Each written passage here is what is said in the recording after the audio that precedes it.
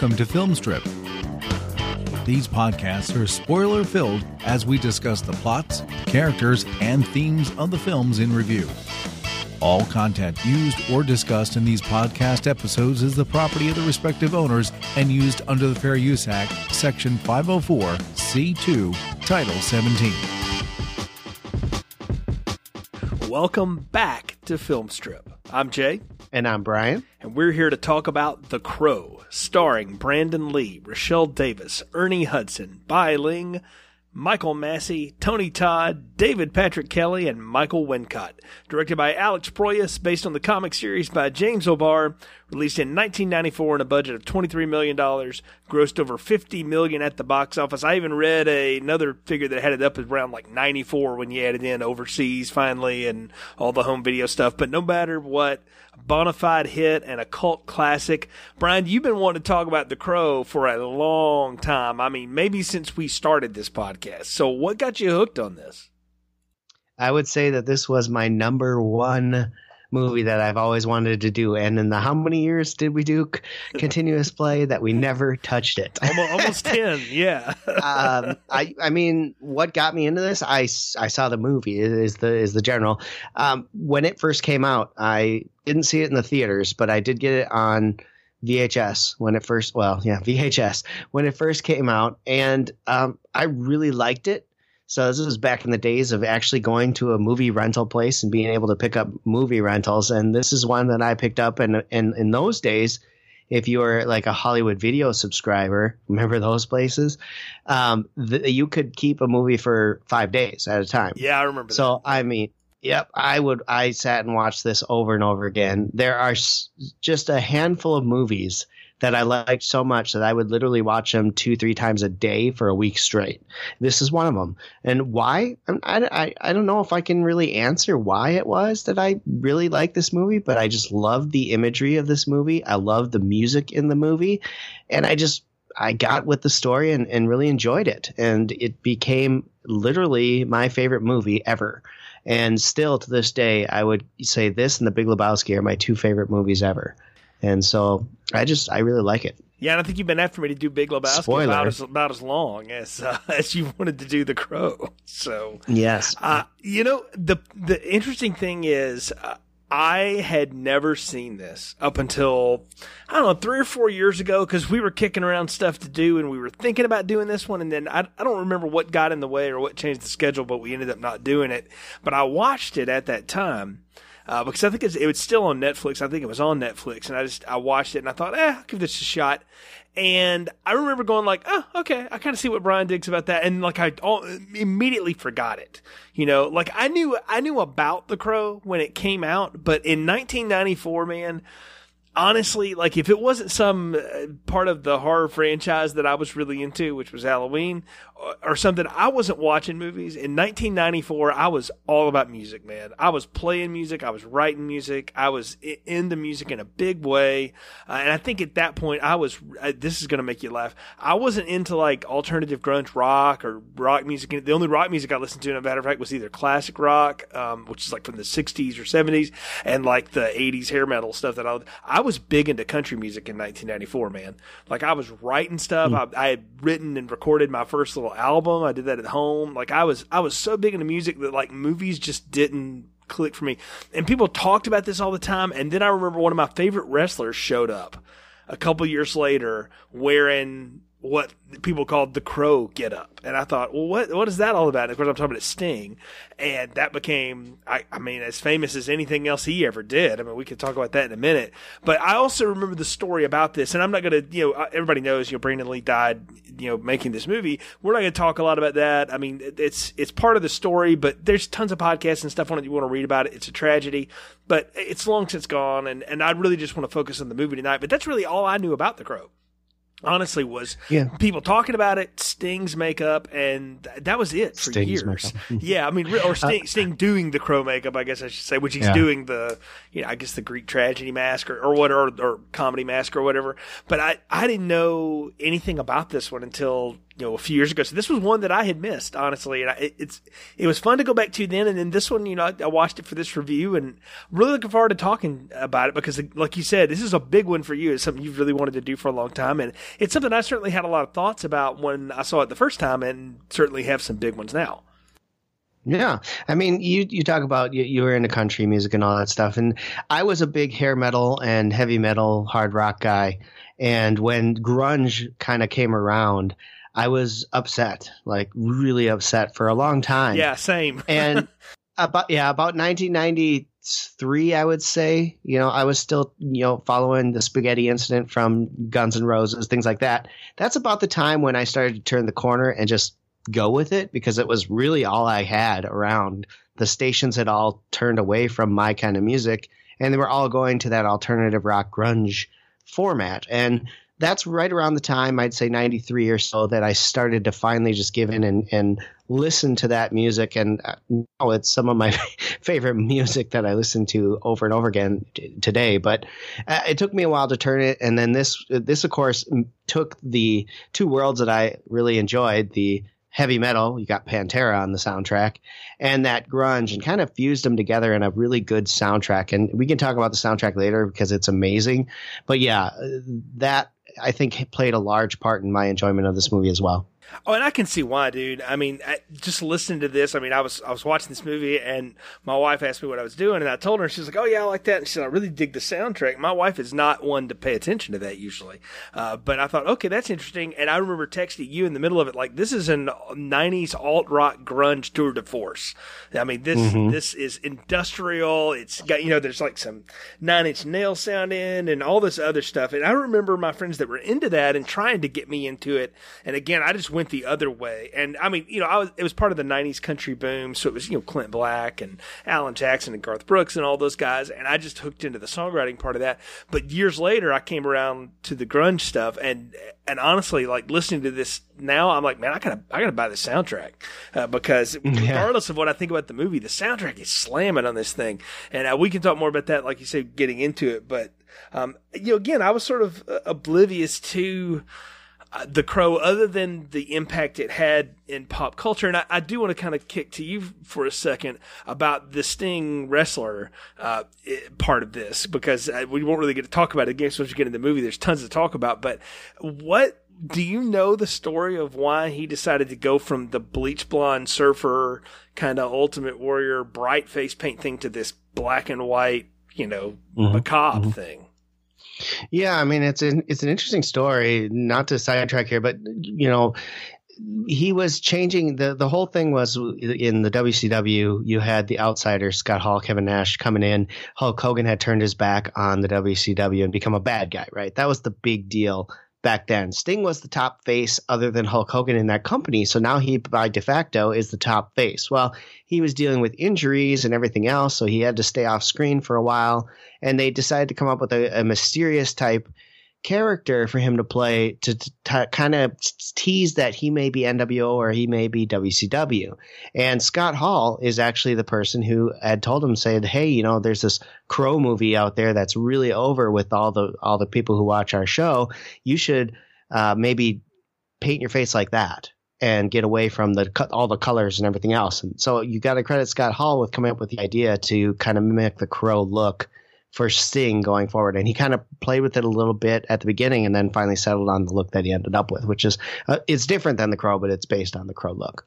Yeah, it's very, very similar. I think the teardrops are longer and all of that kind of stuff. But that's cool. I didn't know Scott Hall was involved with that. Well, I mean, again, this movie permeated the pop culture. I mean, it had 3 or 4 sequels. There was a television show.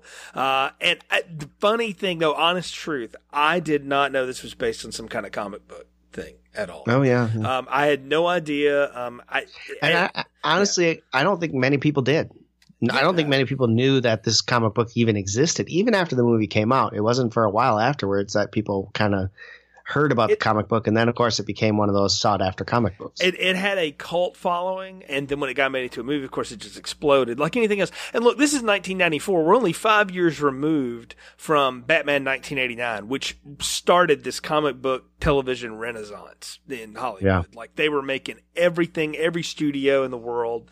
Of course, Miramax was going to get in on that. And, I think it's funny that we come back from Filmstrip, after over a year's hiatus, right? And the biggest comic book movie of all freaking time is in theaters, and we choose to talk about one from 1994. That is the most Filmstrip thing ever. But it was part of that though, and that's what I'm bringing that up for a point. Is now we think of comic book movies as these $400 million franchises, right? They're these huge things. Even like the smaller ones, quote unquote, are $100 million movies, and they make $400 and $500 million.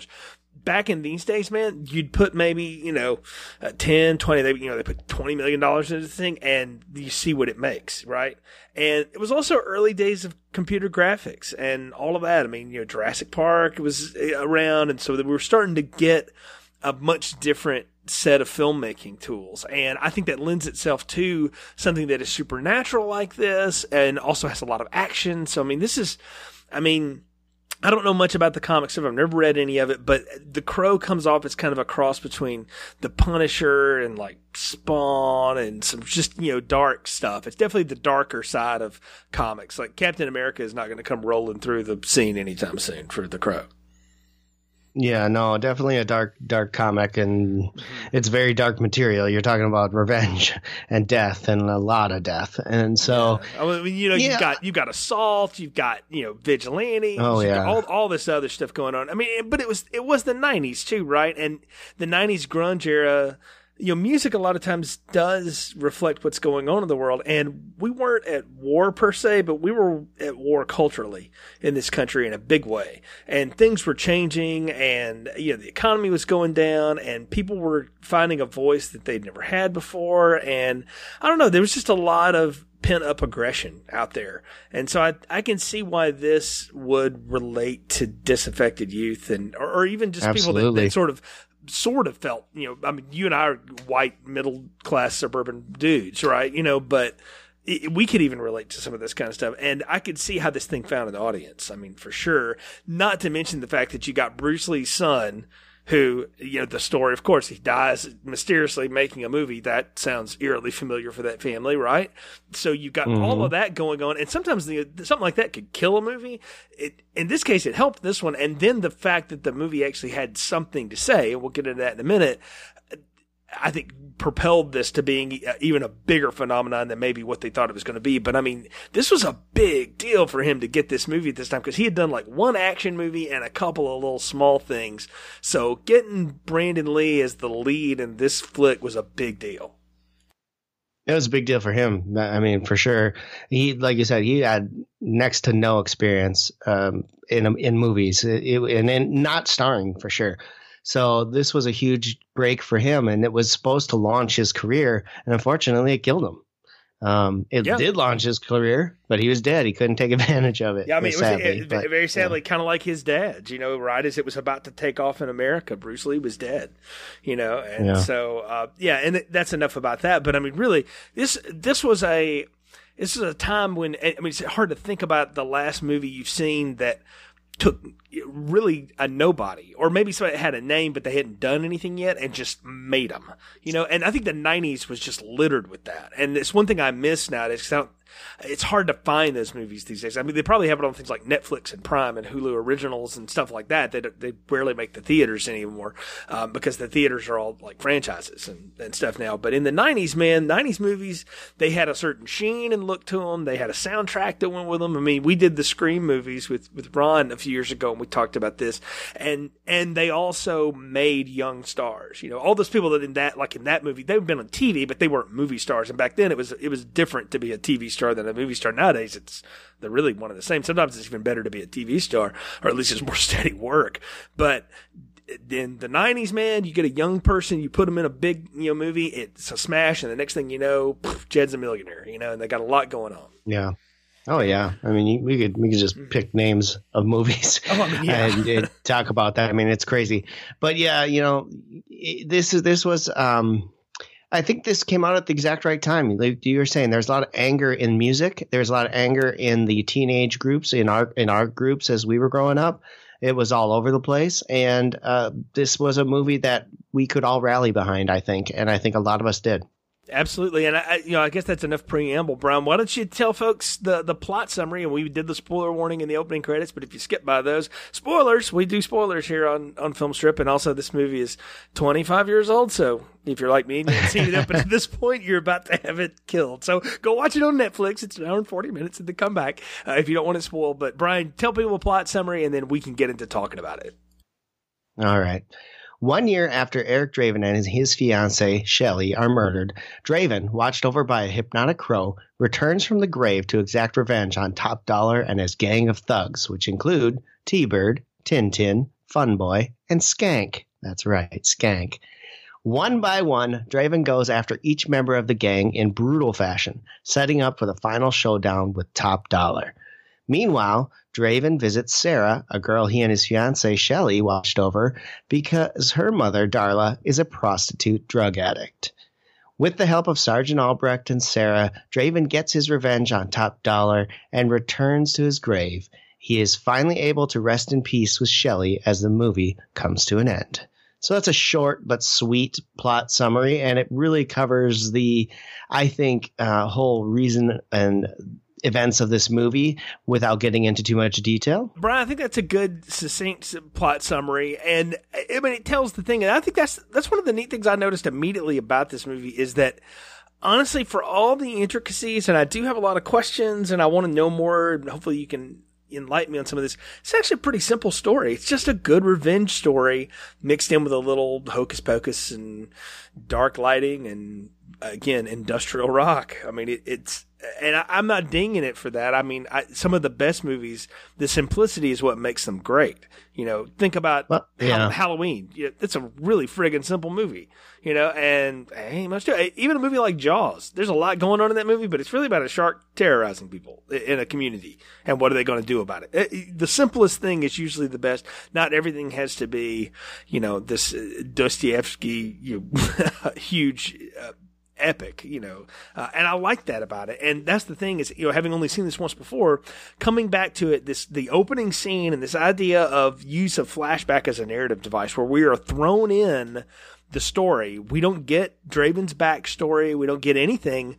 We see the crime scene where you've got great Ernie Hudson, great character actor Ernie Hudson, forever a Ghostbuster in my book, playing Albrecht, you know, there to investigate a murder. And what we see in real quick cuts and flashbacks is this woman who's getting brutalized by these people and this guy who takes a header out of the thing is, like, they live in like this weird loft that's like, is it the top of a church? I don't know what's going on. I had like so many questions. I'm like, are they like Satan worshipers or like, what's going on here, man? Like, there's lots of weird imagery and darkness and lightning and thunderous claps and rain. I mean, that's one thing. This movie is so dark. And it takes a skilled filmmaker to make a movie in the dark and not make it look stupid and cheap. You know, like that, usually darkness is because we're trying to hide something. In this case, Proyas, from what I understand, wanted to shoot the whole thing in black and white. The studio told him no, but you could, and the movie would almost work. It would have worked. Yep. It would have worked, I think. They're living in a very bad area of a town. I don't know. It's Detroit. It is Detroit. Yeah. So they're in just a really bad, crime-ridden area. Why they're living there, we don't really ever know. I mean, he's a musician. Maybe that's why. But either way, they're in a very bad part of town, and they're in a Top Dollar is a landlord, I guess you can say, basically runs a crime family, and they live in one of his apartment areas. So where it is, I'm not exactly sure they ever really say. It's not a church for sure, but it's in a very old building, rundown building, and it's run and owned by Top Dollar and his gang of thugs. Well, and the way I understood all of it is that Top Dollar, who's played by Michael Wincott, who's amazing in this movie, and he was in like Alien Resurrection. He's got this really deep voice. He's wearing a terrible wig in this movie, but when you hear him, folks, you know who I'm talking about. This guy he's all over the 90s. I mean, just an amazing actor. But what I took it was he was a crime guy for sure, but he had like legitimate business too. And one of his schemes was to burn down old buildings and run off people. Well, he would run people off to try to gentrify the neighborhood, basically, so that he could take over and build up something else. But if he couldn't get rid of them, he would have T-Bird and the other thugs burn the place to the ground and kill everybody. I think it's an insurance scam, to be honest with you. He owns a lot of the buildings in town and rents to them all, and he lights them up on Devil's Night, and there you get your money, right? How else are you going to make money by lighting places on fire? Well, this is true. Yeah, there's right. a line he drops in there. Yeah. We're going to burn some places and make a lot of money tonight, right? Right. That's an insurance scam to me. So I think that's his whole thing, and it's collateral damage, right? When he gets the gang involved, it's collateral damage, whatever. But he tries to evict everybody, and then the ones who don't go along with the eviction, they're the collateral damage. Right. And what we'll say is, and this is revealed throughout the movie, and I mean up until the very end you get pieces of this, so we'll just tell it now. The reason Shelley and Draven get targeted, it's really Shelley that's the target. She is like some sort of community activist for like the rent's too damn high, and wants to stop these shady evictions and stuff like that. So they send the gang over there not knowing she's home.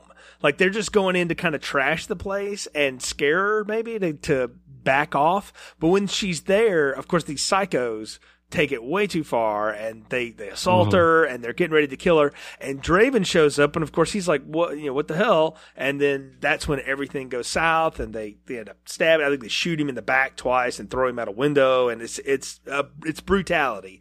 But that was not the plan of Top Dollar, was go kill those people. It was more of a go scare them. Go scare that woman so she'll stop this harassment and we can keep up our shady business dealings.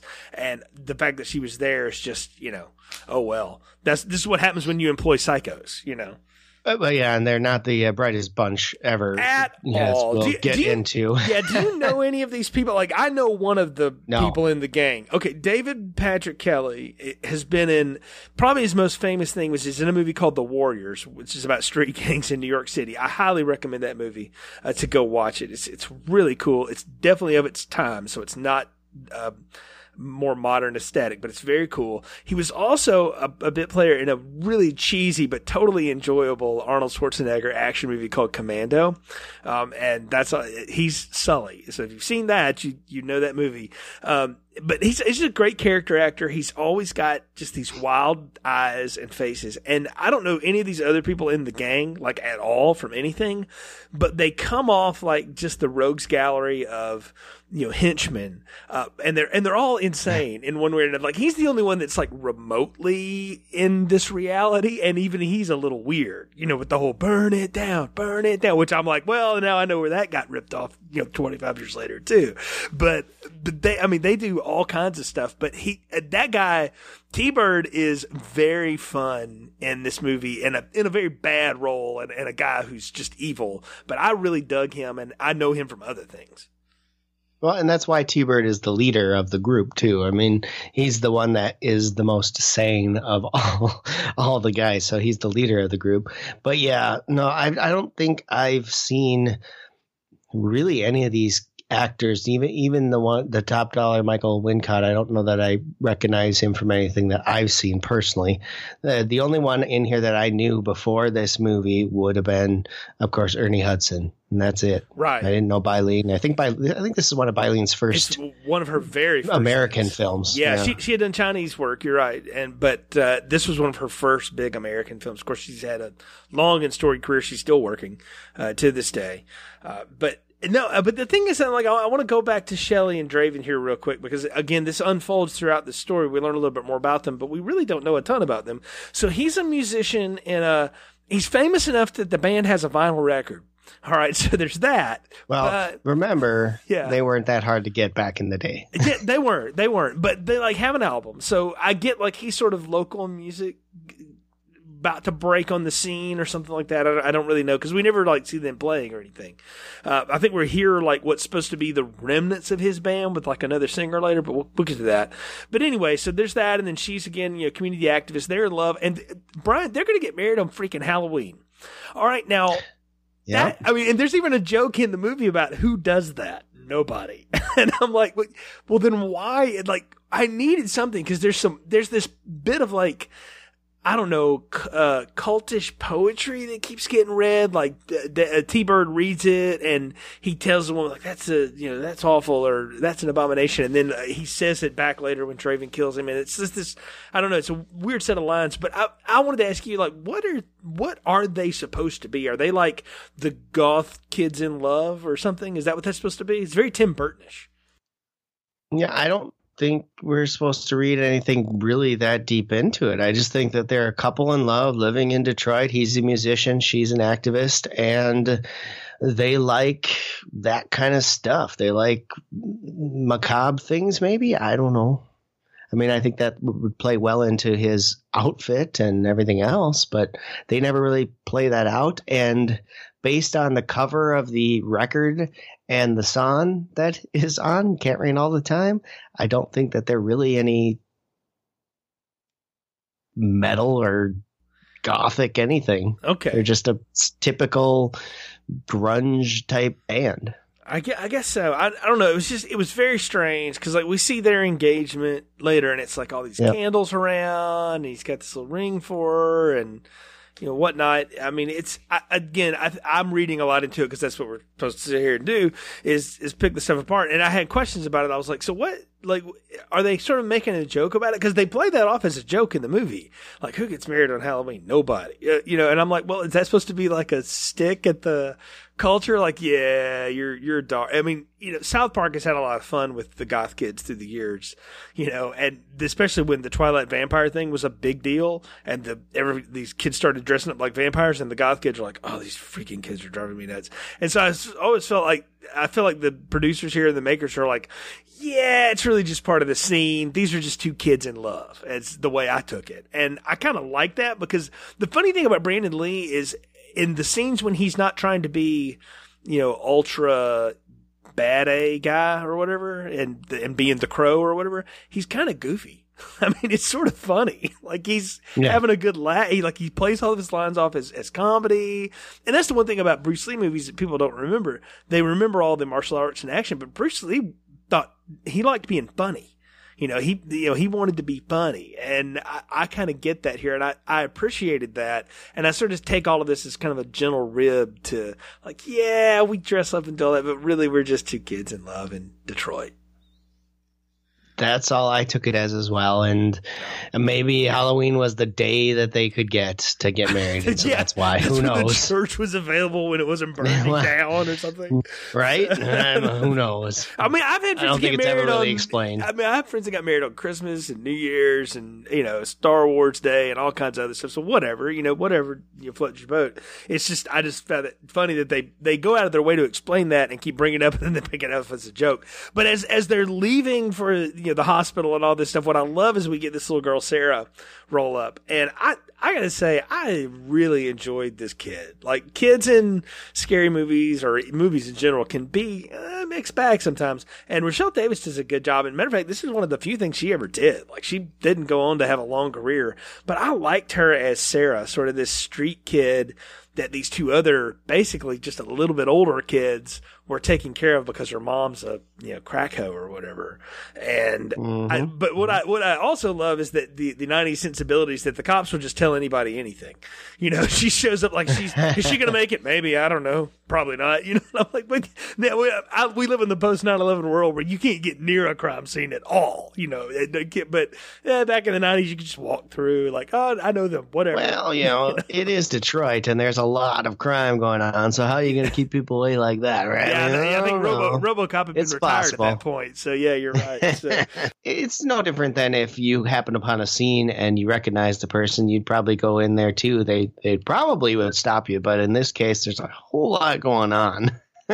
So you may be able to get through at that point. The other thing too, and I mean, this movie is big on just sort of shadowing and barely telling some of the story. Like, Albrecht here is in uniform, but there's another detective on the scene who's berating him and going like, that's why you're no longer a detective. And we never really get that story. But I like that. I kind of like the fact that it's sort of underneath the surface.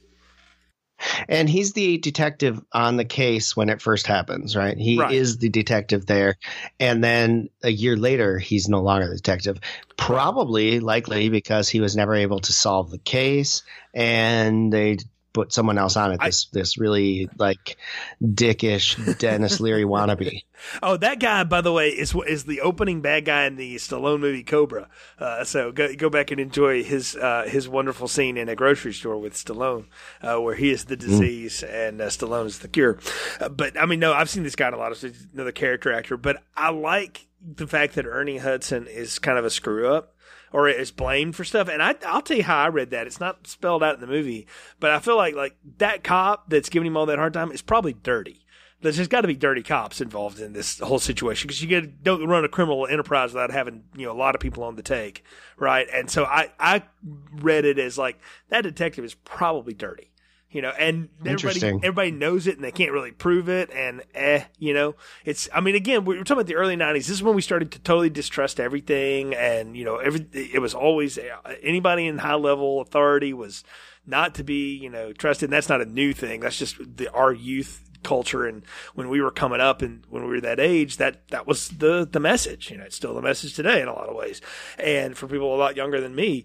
But I read it as that. It's like, that cop's probably dirty, and he screwed Ernie Hudson so he could get ahead and make sure that he's stuck away. Because you see Ernie Hudson, like, later on has other cop friends that, like, feed him information, but they're like, you better not tell nobody, because people will find out. And I'm like, so the department's dirty too. Well, of course it is. It's Detroit. But yeah, no, sorry, Roger, if you're listening to this, our friend Roger from Sports Radio Detroit. I kid. Yeah, you're one of those Vikings fans. That's what it is. Exactly. Screw the Lions. It's you raise a question or a point that I never really thought of, and that would make a lot of sense that you have some dirty detectives on the scene, and he always shows up late, if you noticed, to the scene. So maybe he's tipped off knowing something's going to happen and then just always comes late so that he doesn't witness anything. Right. Could be. Who knows? But he's always late. He's always in a bad mood. He's never really solving anything. I mean, Ernie Hudson solves pretty much everything in this movie, or is at least at the scene when things happen.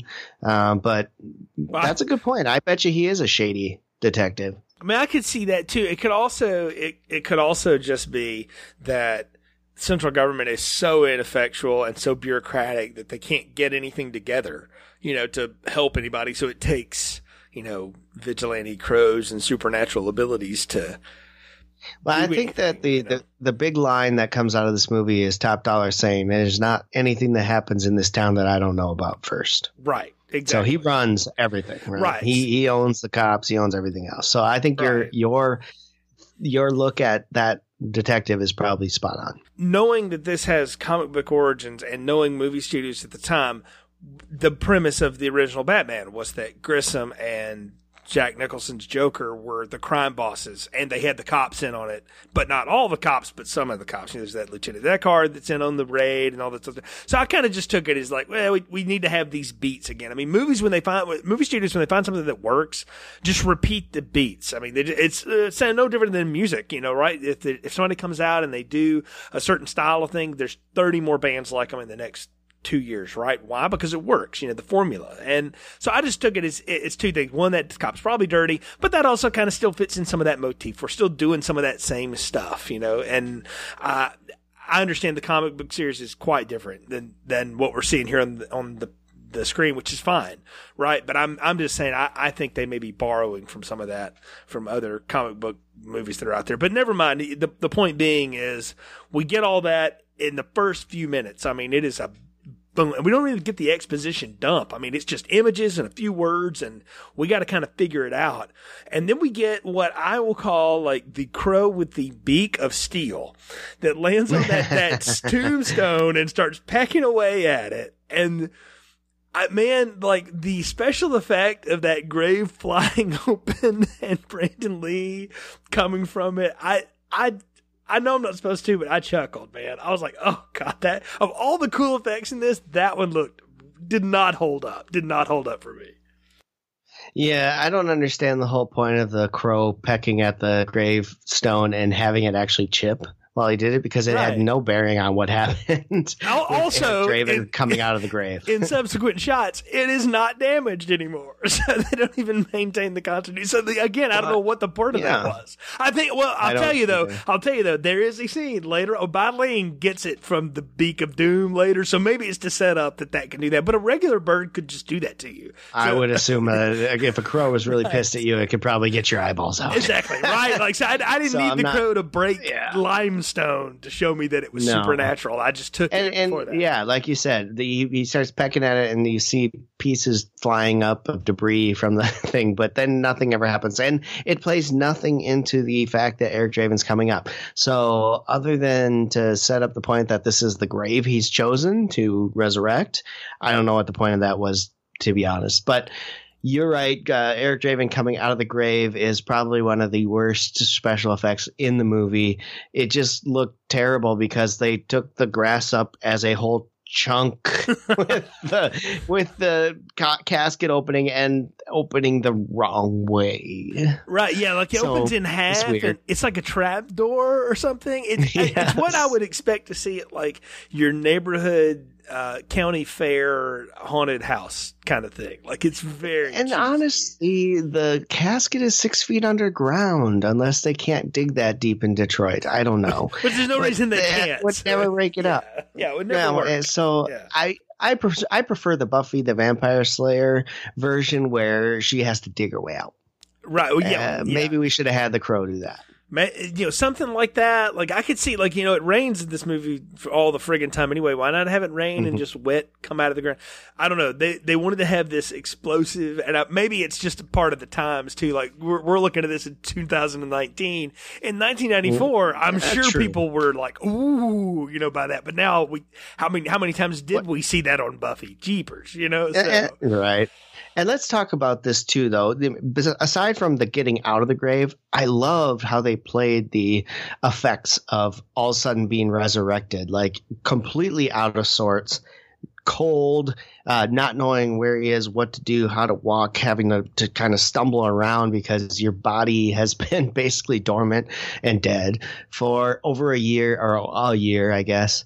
And I really thought that was done really well. What did you think about the whole scene where he's reorienting himself? I love that, and there's a little detail in there too that is I'm sad that I know this, but when they bury you, they just sort of drape the clothes over you.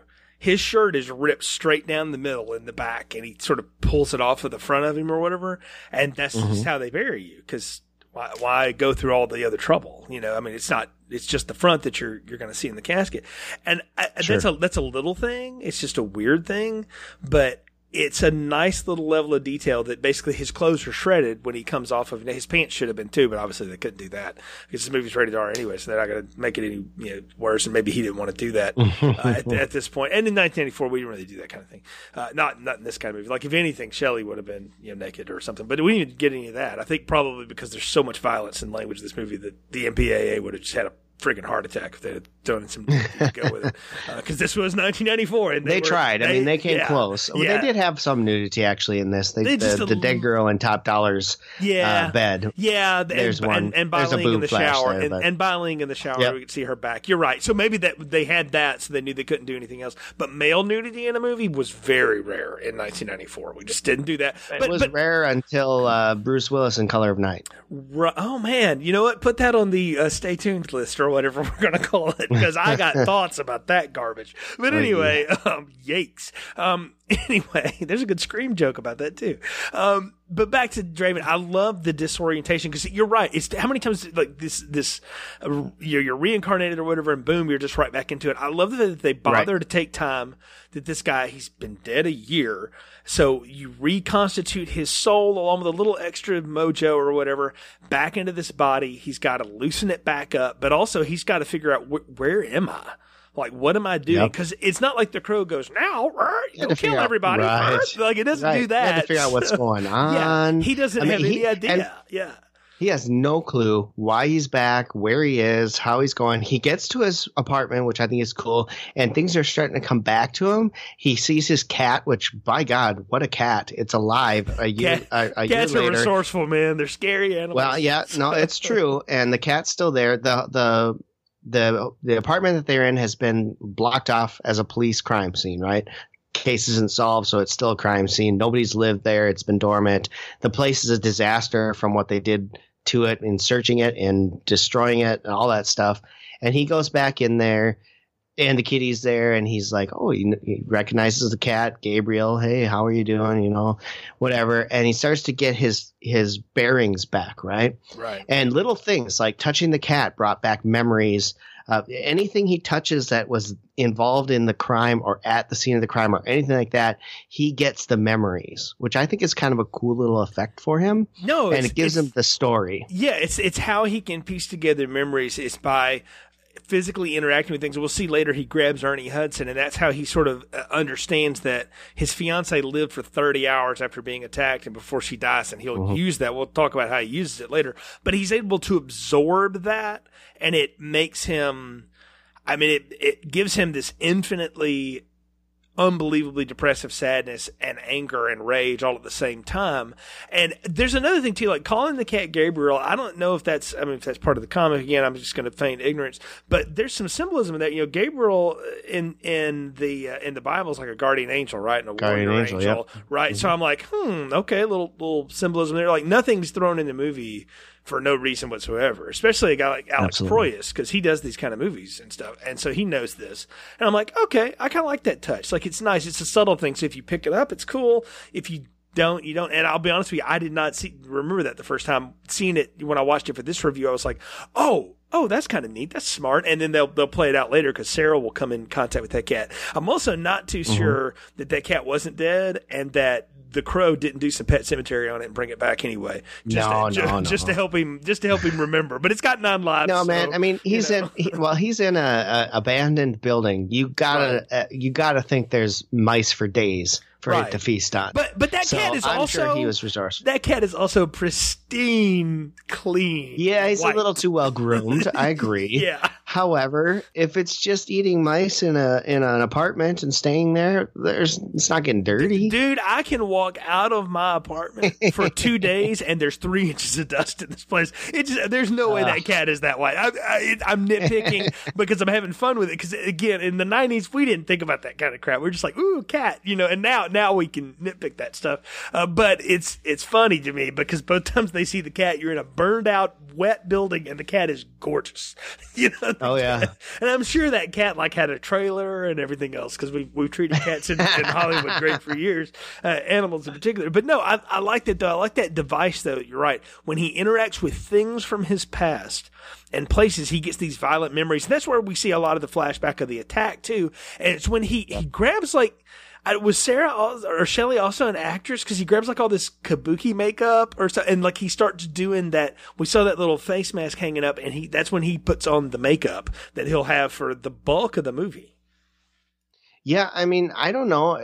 Maybe it was part of his band outfit. Maybe he dressed up like a Kiss type thing. I'll say no to that only because they show us so many times pictures of his band, and he's just regular faced dude. Yeah, I suppose. Who knows? Yeah. It could have just been makeup that they had lying around for something. It could have been Halloween costume. We don't really know. Well, they were getting married on Halloween, so maybe it was part of the get-up. We don't know. But it becomes part of the whole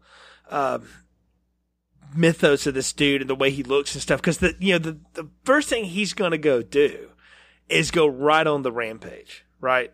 Like, he is not going to mess around. And the Crow and he have this telepathic bond where the Crow can go find people, look at them, and then you see Crow vision, and he gets it beamed right into his head and here is Tintin, this guy with just tons of knives on him, right?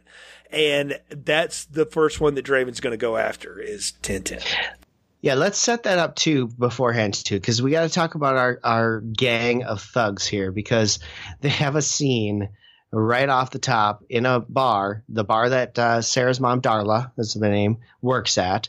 And you've got Tintin, T-Bird, Funboy, and Skank sitting around, and they're popping live bullets into their mouth and swallowing them with alcohol. Yes. To prove their manliness to each other, right? And who can do it the most brutal, gruesome way. And I think T-Bird wins by putting a cigar out on his tongue after swallowing one with whiskey or Jack or whatever it is. Right. And so we get set up with the gang right off the top. These are the 4 guys that Eric Draven is going after, right? The Crow's going after. These are the 4 guys. To complete his mission, he has to get rid of these 4 guys.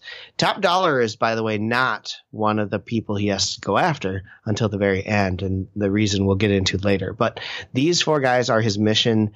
They're getting set up as a bunch of just imbeciles, right? I would say. You called 4 thugs. I was like, 3 blithering idiots and 1 half psychotic are sitting in a bar.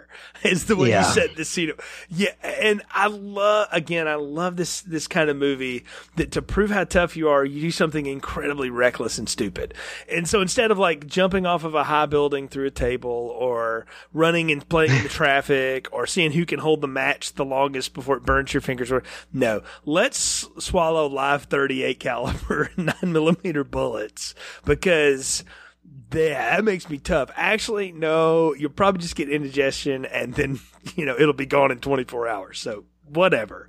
But it would have been weirder if they like uncorked the bullet and like swallowed the gunpowder, then chased it with the shot. That would have been okay. But this is weird. Yeah. It also would have made putting the cigar out even more cool or dangerous. I don't know. It's just let it blow up on you. Right. Yeah. Well, might as well. I mean, these guys are. I wrote it down in my notes that I didn't share this with you. I was like, friggin' Bugs Bunny villains. Like these guys are ridiculous. They are Looney Tunes. But I would hate them and just have nothing for them at all. Like couldn't care less. If it weren't for David Patrick Kelly. He is, that energy he has, and again, I know I'm bringing in stuff from other movies where he was playing a heavy, but he has such a weird psycho energy, and he is so fun as T-Bird, even when he's playing kind of straight, because like he plays weirdo with them, and then he goes in with, Top Dollar and Death Tony Todd, and he's playing kind of cool. So I love the fact that he can go both ways. He sells all of this for me. He is the thing that makes the gang work. Absolutely, and that's why he's the leader. Well, yeah, he's probably the only one who can also complete sentences. I mean, Snake cannot, and the other two, I don't know. So Tintin had some good sentences in there. Tintin has a lot of things to say. So yeah, you're right. We set him up at the bar. We set up Darla as the barkeep that has been around with all of them many times, right? So we can only imagine. Well, her favorite's Fun Boy, right? Right. Then we'll find out later set that up about that because they're kind of junkies together is the thing. And she's Sarah's mother. We'll find that out, in this too. But yeah, that's how we set up the gang, and then we get the Crow, Draven versus Tintin. Yeah. Yeah. Tintin's in the back alley, and the Crow finds him, and he goes and comes down all dressed up, and I like this interaction a lot. Tintin's just like, what are you all dressed up for? Halloween ain't till mañana.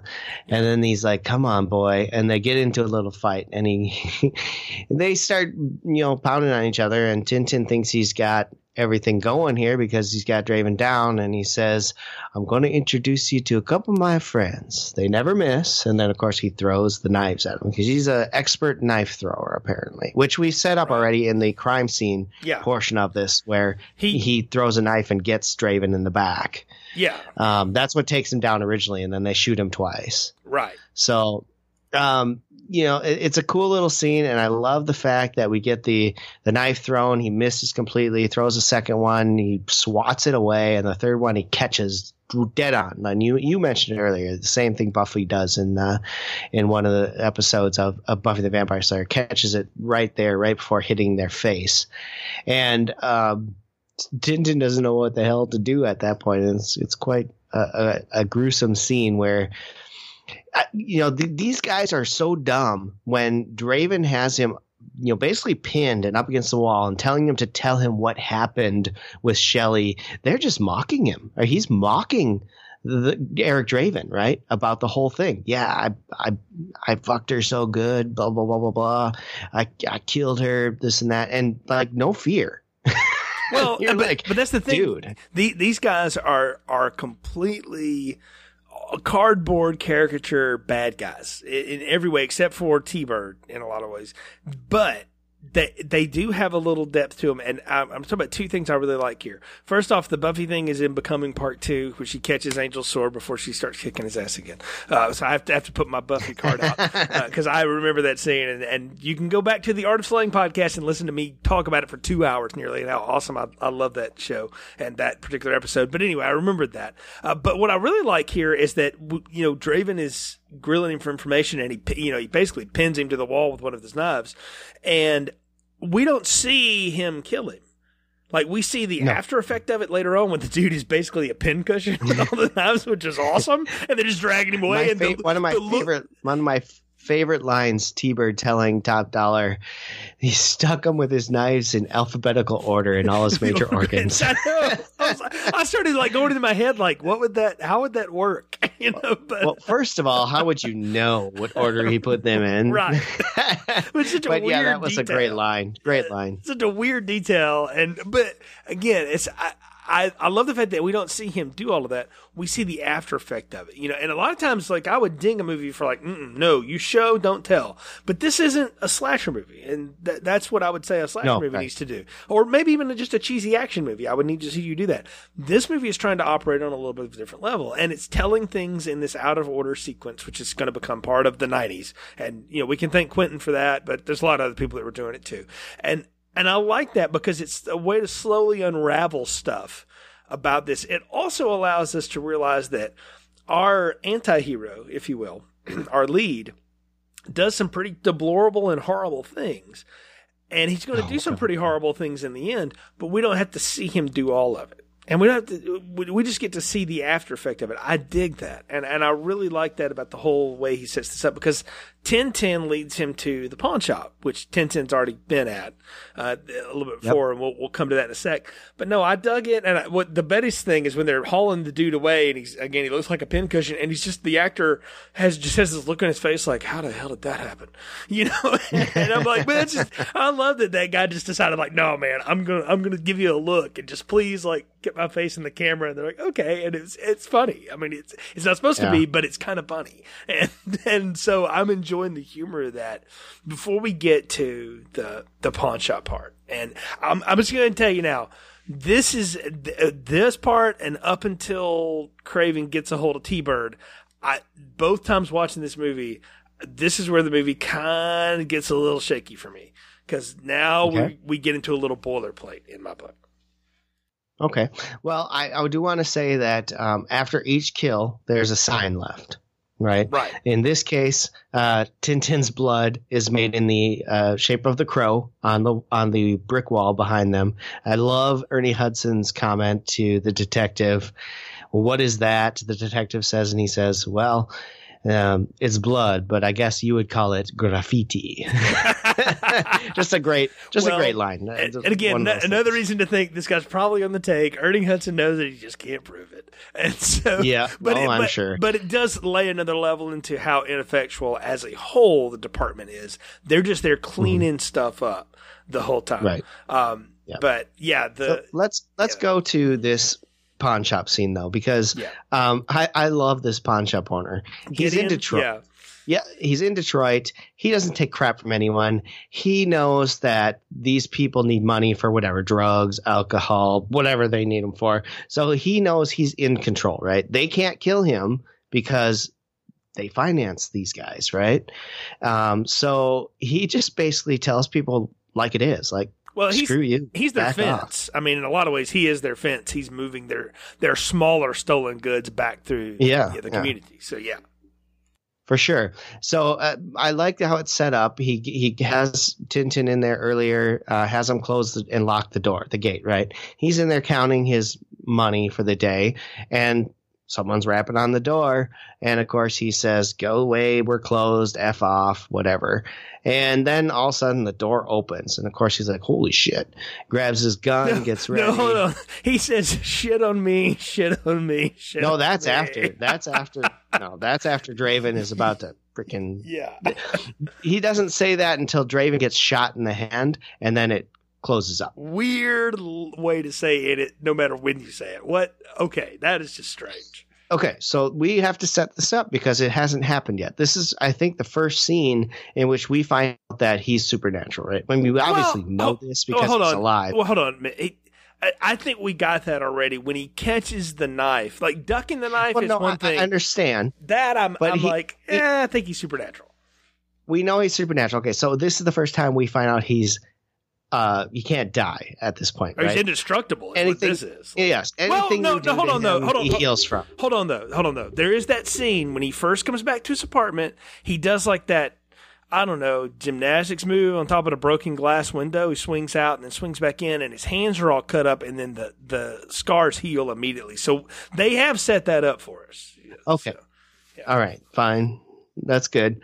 But this is a good one because we're going to find out that he is impenetrable to bullets and everything else, which is a big point in this because obviously he's going to get shot up a lot. Oh, yeah. In this movie. But anyway, he goes in there. He tells the guy he's looking for a ring. The guy tells him to go F off. He's like, no, you need to get this for me. The guy goes after him, tries to hit him with a bat, misses him. He hits him instead with the bat, whatever. They have a little back and forth, and finally the guy takes his gun out and shoots him. And, of course, he shoots him in the shoulder. I'm sorry. He shoots him in the shoulder. Draven goes up back like he's hurt, and he comes back up, and it heals. And that's when he says, shit on me, shit on me. And he knows he's screwed, right? But Draven only wants one thing. He wants the ring that he gave Shelley as an engagement, the wedding ring, right? And so he finally gets the guy to tell him where it is after stabbing his hand into his little box so he can't go anywhere. Gets it, and you see him. I love the scene, though. He's sitting there, eyes closed, grabbing each ring, throwing it. Nope. Gets the one, and it's like, ooh, right there. The memories come back, right? Yeah, we can see the whole engagement scene and everything. I love that way they do that, though, too. Because when it's first with his eyes closed, I was like, what is this weirdo doing? And then that's when I realized, and I didn't realize it until after the movie, but you brought it up. Everything he touches that was part of his past is how he can relive parts of it and sort of rebuild his memory. So he gets reconstituted and brought back to life, but he doesn't know things he doesn't know. Like, he has to figure that out some way. So they've given him this supernatural power as a way of seeing it from somebody else's point of view, right? So basically he gets to see Shelley's point of view of their engagement. And on one hand, I'm like, well, that's really terrible and so sad. But on the other hand, I'm like, that's actually kind of a cool power. Like, that's sort of neat. Oh. And they did this.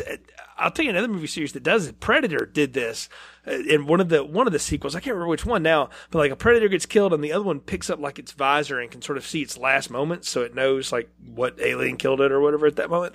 And I'm like, I like that conceit that like there's something physical from the world that can then become metaphysical for this other character. And it's cool to watch him sort of flip through them with his eyes closed. He finds the right one. And I love the fact too that the ring is like nothing special. It's just a little, it's nothing, right? Well, he is a musician. Right. Well, that's what I'm saying, though. But I love the detail of that. It's like, but for them, it meant everything. It's like, well, you didn't have nothing. It was just, it meant everything to him and her. And so it's a big deal to get a hold of that. And I know I did like that. It's the best part of this scene.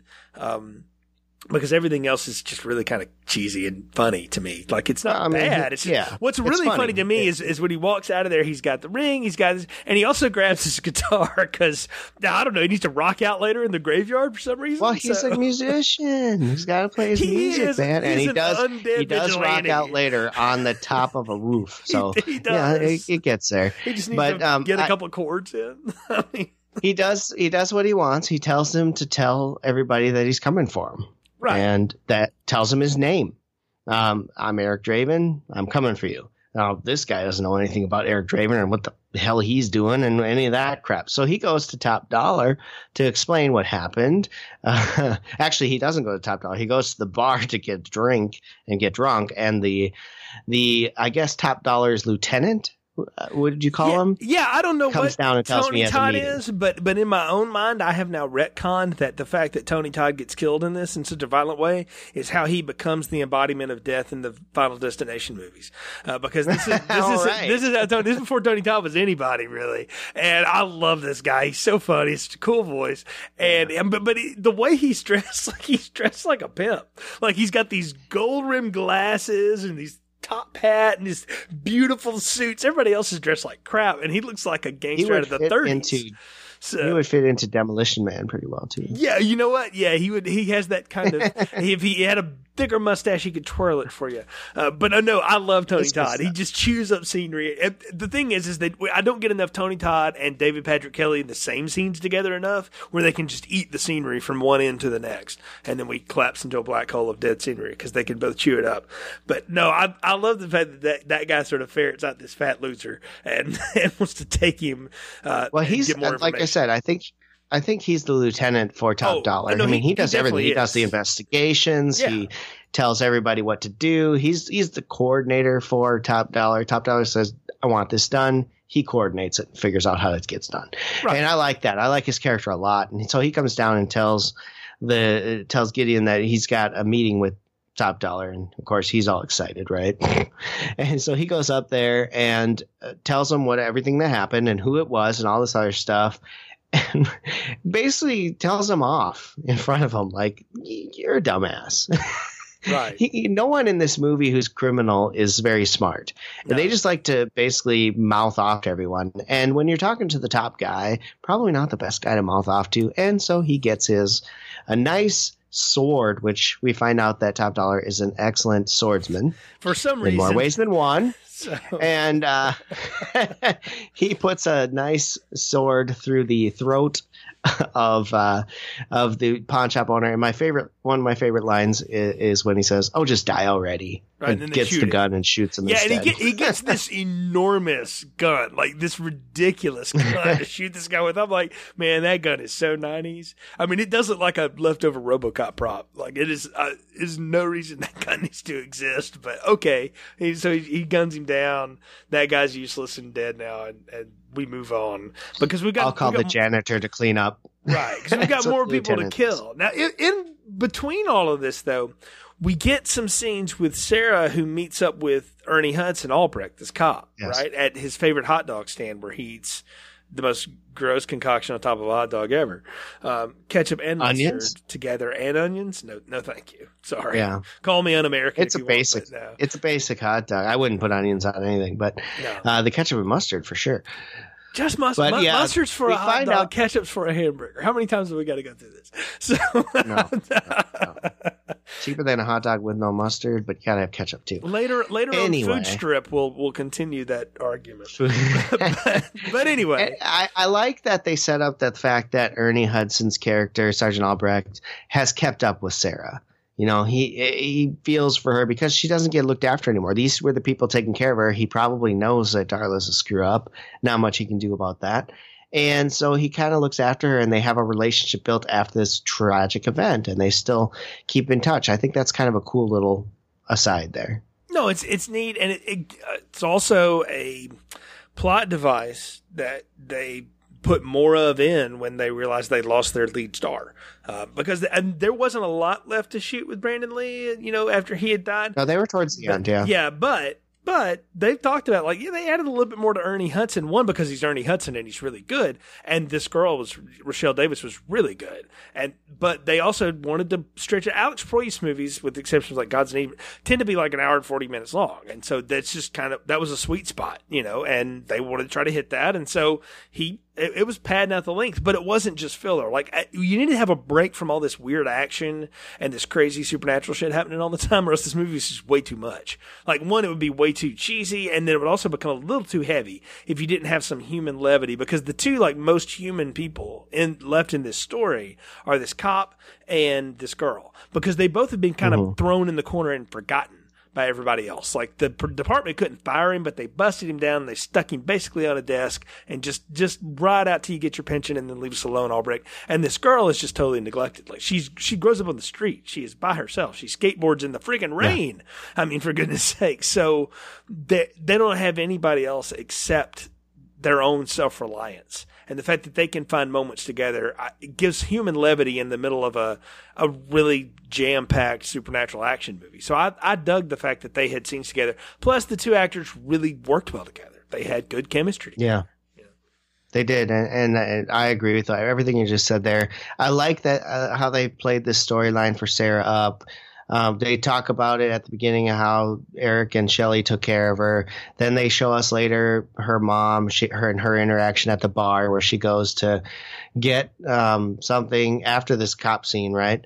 She goes to see what mom's doing, and mom's all over Fun Boy and completely gone, and basically tries to give her some cash to go get food. And she's like, I already got fed by the police.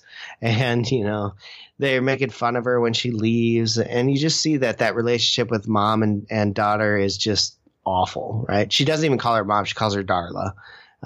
She talks to the bar owner of all people, and he's basically saying there's nothing I can do. She's technically off her time right now. She can do whatever she wants, blah, blah, blah. And it's almost like he doesn't care that she's a screw up. Which is weird for me, but I read it differently. I read that he cared, but there was only so much he felt like he could do. And I didn't read him as the bar owner. I just read him as the friggin' bartender. Like he was. No, I think he's the boss. So, really? I think he's the boss. I do, and I don't think he does care. I think he cares about Sarah and her situation, but I don't think he cares about Darla. She's an employee but she's a screw up. The whole point of this is so we can see Darla and Fun Boy together, and they go up to his ratty apartment to above the bar, by the way. Yeah, above the bar to get it on and shoot up with Draven will say later is morphine.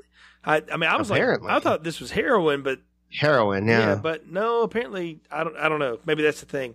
But they're doing drugs, whatever. And of course, Draven shows up, and this is a big scene because it's Michael Massey and this guy. Another really great line here too when they're making out, and she looks over and the crow's there, and she says to him, "There's a big fucking bird over there." I love that line. It's just so random. It is weird. It's one of the classics. But it's setting up again, not about classic, but it's setting up again that the crow sees something that hot wires into Eric Draven's brain. And he's like, oh, that's my next target. And so, of course, he shows up and we have a little shootout. We have a little ta-ta-ta. And then he basically kills the guy and throws him into a bathtub and turns the water on. Oh, no. He doesn't even kill him yet, right? No. So here's the thing. The guy shoots himself basically in a scuffle with Eric Draven, right? Mm-hmm. And it basically knocks him out from the bleeding. Darla has gone into the bathroom to hide. She grabs what is a shaving knife type thing and to try and protect herself. Yep. He comes in dragging Fun Boy, puts him in the shower and turns the shower on. Now he's still alive at this point because you'll see they come back to it where he's packing the morphine needle up, and they come back to it and he's shaking in the tub, and Draven basically pumps him full of 5 or 6 needles of morphine. That's what kills him. Okay. See, I missed that because I told you. You got to remember too. Mm-hmm. You got to remember too that Draven is getting information from these guys. Every kill he does, he's getting some information for him. So he doesn't kill them until the very end. And you don't see the kills, but you know that he's giving information, and they allude to it too. Before he took his last breath, he said this or that. That's a line that comes later on. But that's kind of where it goes too. And before, obviously, he kills this guy, he takes the arm of Darla and squeezes the morphine out of her veins for her, which instantly makes her not high. That's also not how that works, but okay. He tells her daughter's in the streets and needs her. And do you understand? And of course, she's not high anymore, right? Because the morphine's been squeezed out of her. And she understands and leaves. She runs off, right? He lets her go. Then he proceeds to kill Fun Boy after that. So he does. Okay. He's still alive, and he kills him in the bathtub with the morphine. But this is probably, of all the kills in the movie, this is the best one because of the interaction that goes on between Funboy and Eric Draven. There's some great lines. He uses the joke about Jesus Christ walks into a inn and asks the innkeeper he gives him 3 nails, asks him to put him up for a night, right? It's a joke going on between them fighting. And this is the scene where he puts his hand on the gun and tells him to take his shot. He shoots. There's a big hole in his hand. He turns around. Terrible effect, by the way. But then it closes up and he's laughing the whole time. And Funboy is just blown out of his mind from this. But great interaction between these two, and probably my favorite of the kill scenes because of the interactions that they have. This is the most interactive he is. Well, I agree with that. He's the most interactive he is. But like I had told you, I started kind of waffling a little bit here and there up until he reunites with T-Bird. I would argue the way he kills T-Bird is the best, and we'll get to that in a minute. But I don't know. Something about this one just didn't land for me either time. Like I totally didn't remember how he killed the guy. And if you hadn't have repainted the picture for me there, and you did a great job with it, wouldn't have remembered any of it. Like honestly, I just look at it as this is the middle kill in the middle of the 4. I know he's got more people to go, so. I don't know. It's just something about it didn't make it was all done really so we can try to make Darla a more responsible adult in Sarah's life. And they try to do that a little bit later. She's trying to make her eggs or something. And I don't know. Yeah. The next day. Yeah. Wikipedia says they repair their relationship. I'm like, I didn't really get that from that, but okay. Like she's trying, but scared. Well, I wouldn't say that they repaired it, but she's reaching out and the daughter finally allows her to after she's about to throw the eggs away. Either she's really hungry or she's reached. It's an extreme version of Scared Straight, and that's what I'll say. Yeah, is what's going on with her. No, I mean, just to me, the lines in this kill are the most memorable, just because of how Funboy, the actor, played him, and Draven interacted with him. I understand that the T-Bird kill is really cool too, and there's some great lines in that one as well. But this one just always stuck out to me as one of my favorite parts. So to me, I like this one. I see, and it just, again, it didn't do anything for me. And this is where I started to kind of think, is the movie already hit its peak for me and am I now on a downhill slope? And I get that question answered for me very quickly because we get a great scene between the non-human Eric Draven now, whatever he is, and Sarah later when they do catch up. And he has to explain to her, like, I can't really be friends with you anymore, but it doesn't mean I don't care about you. And I like that. Again, part of it, again, is that kid actress does a great job. But I also think, again, Brandon Lee, when he's not trying to play zombie psychopath, is actually kind of fun. And it's sort of neat. And it's sad that I never get to see anything else this guy could do because he's got good humor and he's got a great charm to him. And I'm like, man, this is just, I could see why people thought this guy could carry a $20 million movie, which that is no small thing in 1994. That was a big deal. No, sure. And I'm like, man, I get it. I totally get the charisma on the dude. And it wins me back because, again, I had started to go like, okay, now this is just like, 50,000 other things I've seen. And maybe they came before it, maybe they came after it, but whatever. It's the boilerplate formula of the time. But they bring us back in when we get the moments with Sarah, and that's when I know I'm back on train with the movie. And then we get the great T-Bird kill, which we're going to get to. But I wanted to we're going to throw it to you for a little bit on the Sarah and Draven because they really didn't get to interact again until the very end after that. Yeah, and I like the whole way they set it up too. Like she goes to the apartment and expecting that she sees the cat he's as well. There. So. Right. So she has an interaction earlier where in the street where someone's sitting there and talking to her and he drops the line, it can't rain all the time. Right. And so that kind of spurs her memory. She goes back and puts the record on and hears that line. And that's what makes her think that Draven's back. So she goes and looking for him at the only place she could think of that he would be, his old apartment, and starts talking about how she heard his line and, then nothing happens. She says, yeah, you probably didn't care anyway. And of course, then silhouette in the window, the light shines in. There's the crow sitting there. I do care, Sarah. Just real cheesy line. That is very cheesy, yeah. But, it's a great interaction because up until this point, we just heard that they took care of her.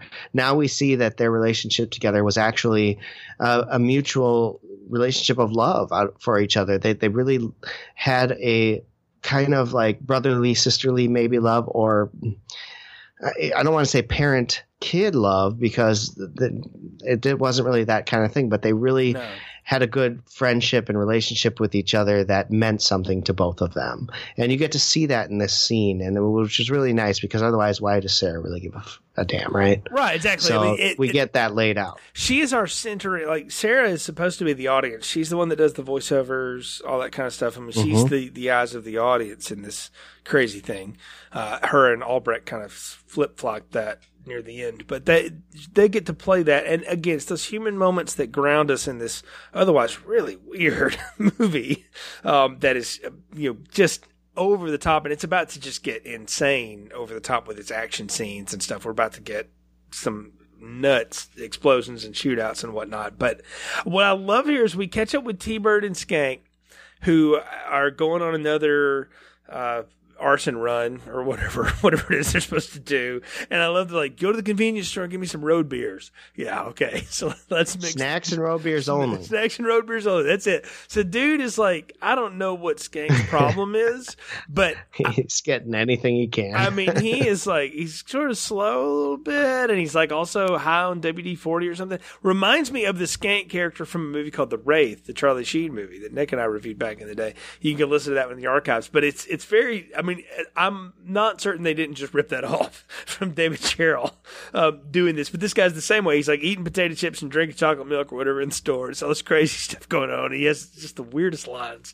But T-Bird is, of course, waiting, in the car, and that's when Draven catches up with him, right? And what I love that he does is he tapes him down, duct tapes him to the seat, right? Halloween Rob Zombie style. For William Forsythe. Yeah. And that's when it dawns on T-Bird, I remember you, man. I was just businessman. And then he repeats that weird line again from the poem or whatever. And right before he he has all this gasoline in the car, and he sends him hurtling to his death with a grenade. Well, he's got all of the he's got all the fireworks and bombs that they're using to set things on fire in the trunk of the car. Right. This scene is great. It has some amazing lines in it. We're going to go driving down, and one of my wife and I's favorite lines is coming up here, and I'll hit it when we get there. But what I really like is he's in the car, and the guy's trying to negotiate with him. What do you need, man? I'll get you anything you need. You want money? You want drugs? You want women? I'll get you whatever you need. And he's just like, oh no, whatever. And we get that one point where he recognizes him. He goes, I know you, but you're not really you. You can't be you.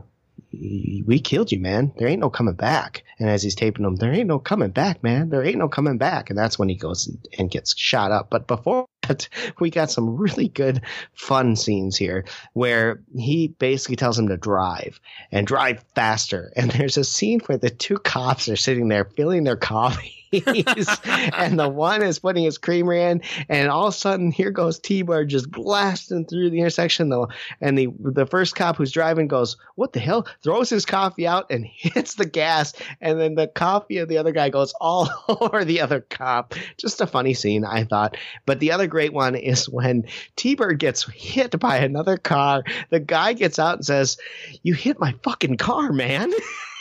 And then T-Bird nuts him and takes the car. And as he's driving, there's a splash of puddle that goes up on the car, and he goes to turn the windshield wiper on and busts the thing off of the car. And the best line, goddamn foreign cars. And he's trying to wipe it from the inside of the car. Oh, makes my day every time I see that one scene. I don't know why. It just does. David Patrick Kelly's awesome and is funny in this. And you get him, and Brandon Lee gets to be funny in it while being, again, sinister. And, I mean, he's murdering people, so let's not lose sight of this, okay? But it's the way he goes about doing it. They deserved it. But no, they totally They're already dead. That's not the point. They just don't know it yet. Yeah, that's what he says, right? They are already dead. They just didn't know it yet. And what I love, though, is, again, he's still pumping for more information, right? What's funny to me, you laugh at all the other stuff. What I laugh at is when Skank is like, well, what in the hell is this? And he starts running after him. He takes it off, yeah. Yeah, exactly. And so he ends up, he escapes that. Somehow he's blown up halfway through it. But he gets back to Top Dollar and is telling him everything that's going on in the only way that he can, which is insane, right? And he's like drinking gasoline, big time, all this other crap. He's really nuts. He's T-Bird. Takes a shot. And the thing is like Top Dollar and this is what's weird. Like it's his half sister that Bai Ling is playing, but she's also his lover or something. There's lots of weird stuff going on there. Yeah, there's definitely some weird incestual ideas going on here. They never actually hook up in the movie. Well, they do kiss each other. They had that scene, though, where she's in the shower, the naked girl's in bed, and, like, they talk about, like, we played too hard with her and we killed her. I'm like, you two have some weird fetishes. Yeah. So it's an interesting dynamic, that's for sure. Can I just say something, though? Like, it's too much. Like, that is, like, at this point, I'm like, she could have just been another hench person. Or maybe she was his half-sister, whatever. She was.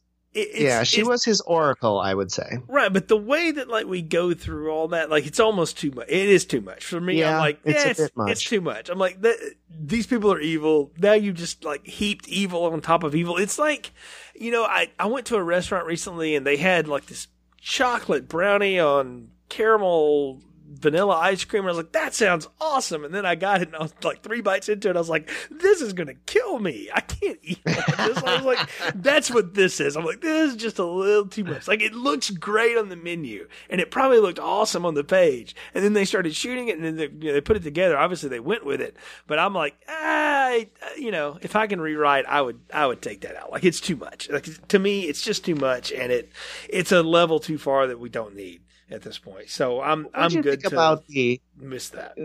What do you think about the eyes piece where they take the eyes out of the girl? They play that up a lot. The eyes are the keys to the soul, and that's how she reads everything, right? And they take the same, that it was just they take one the level eyes out and get high with it. It's also just a setup again too that she's going to get her eyes plucked out by the crow. Well, but she mentions a few times in the movie about eyes, right? I know. She looks at her eyes, and that's what. Yeah, that's what I'm saying. She sees things about people in, right? Like they're setting up Chekhov's eyeballs. I mean, fine, but like when the crow plucked her eyes out, and again, having never seen it before until a few years ago, I was like, eventually, somehow this work girl is going to get something done to her eyes. And when she had a hold of that crow, when she first grabbed it, I'm like, your eyes are gone. Like, I just knew, it's just, they've set it up too much. It's too much. She's too much. I like Bai Ling. This is too much. This character is too much. But it doesn't matter because they don't waste a ton of time on it, because we get Top Dollar holding a meeting. And what I realize now is that Christopher Nolan really likes this movie, because not only do we have some Joker makeup, on Eric Draven in this movie, but we've got the meeting of the bad guys in the back warehouse or whatever, and we all have to talk about how we're going to take down the problem and have a little fun. Well, they're talking about what to do with to up the ante of Devil's Night because it's become too commercial. Yeah, and I'm like, is that some sort of statement about like if something is cool, then it gets taken by the corporations and it turns into Disneyland or whatever. Now it's not cool anymore. Like I was like, well, somebody's trying to say something there, but it's ham-fisted. Yeah. So yeah, no, I think that's exactly true. But that's the point of it, is he wants to make it bigger and more destructive than it's ever been, because they're having Devil's Night greeting cards, and it's become a joke. Everyone expects it to be this boring night of a bunch of fires. No, they need to do something big. So they're in this meeting to have this all, and that's when the Crow, Eric Draven, show up to crash the party. This movie they're there for Skank. This movie is full of loud gunshots, and I know I live in a world now where we have much more realistic sound effect action than we've ever had and stuff. This is like a Sergio Leone Western going off here. Like, nobody ever reloads. Like, it's got the Arnold trope of that. It's tons of guns, tons of bullets, and I'll give the director credit for this. Again, Normally, this kind of scene, you want to see everybody. You want to get close-ups. You go, this is a big, dark, open warehouse with some industrial pumping music and gun blazing everywhere, and it's in the dark. Like, that's the cool thing, is that the lighting is mostly done by the gunfire effects. And that's a nice artistic touch in the midst of what otherwise I would write off as just another cheesy action scene. Because it's 1,000 bullets, and it's like a video game or something. You just walk into a room and just hit, pull the trigger, and just, million rounds going off against the wall. It doesn't do a lot of good, is the thing I would say. Like, he shoots a lot of people, but he takes out, I guess, all the henchmen surrounding Top Dollar, but who are not good shots. They're like stormtroopers. But other than that, like, it's just a cool set piece. They're fine shots because they're shooting him, and he just doesn't do anything to them. Right. Well, this is true. You're right. You can shoot them all you want, and it just doesn't have an effect. You know what? The point is that he went in there and said all he wants is Skank. Give him Skank. Everyone else lives. Nobody cares. No problem. They wouldn't do that, so then it came a big brawl, right? He really just is focused on getting Skank because Skank is the last guy who was involved in this murder of his girlfriend and him that he needs to take out. That's his last revenge. Right, because he doesn't know who Top Dollar is. Like, he doesn't have any idea what, like he's been dropped that name. He has no idea what role that person has in all this. And he's never seen him in any of his visions because he's not involved in them. Right? Because all his visions are the four characters. Well, and that's the layers at the scene of the crime. That's the layers of criminality too, right? Is that you're not ever at the scene. You're just making sure other people are doing your bidding. No, absolutely. So, but that's Eric Draven doesn't care about Top Dollar because Top Dollar wasn't there. He didn't kill his wife. He didn't rape his fiance. None of that. He wasn't involved. He may have orchestrated the crime, and Top Dollar will explain that to him later. But at this point, he's just after the four guys who are there that did the crime. And Skank's the last one, and Top Dollar's protecting him, wouldn't give him up, which why not, I don't get. But that's why this whole shooting scene goes down, and he ends up killing half the crime lords. Right. No, he does take out a lot of people. It's again, it's deaths of a lot of people present, and he finally does kill Skank. They gets what he wants. Another great line. I ain't not Skank. Skank's over there. Skank's dead, man. Yeah, Skank is dead. Exactly. Out the window, dead. Yeah, he gets him that, and then that's what you think he's done, right? He's going back to his grave. Sarah's there to say goodbye. He gives her Shelley's engagement ring that he's been wearing as a necklace, right? And that's when Tony Todd, whose character's name is Grange, shows up and takes her to the church where Top Dollar and Micah are waiting to, I don't know, get revenge on him. That's what I wanted to do. Like, what? They want to take out the Crow for some reason. And I think a lot of it is Beiling's character wants the power of the Crow. Right. She sees that the power is, she figures it all out, right? She figures it out that she's kind of mystical. Like, she plays off a little bit like that. Like I said, she's like the oracle for Top Dollar. She sees things in people that aren't seen. She sees things in the supernatural that they don't see. Girlfriend, go to the magic box, get some tarot cards and incense. You don't need all that. If they'd have just think about that. If they'd have just left it alone, he'd have gone back to the netherworld, and that'd have been it. Yeah.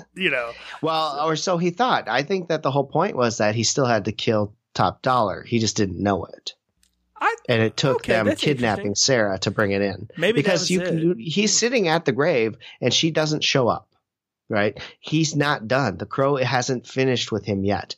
And then they, of course, take Sarah, and now he's got to finish it off because Top Dollar will explain to him that he's the one who ordered the hit on the apartment. He's the one who ordered the eviction and everything else, and to scare the crap out of them.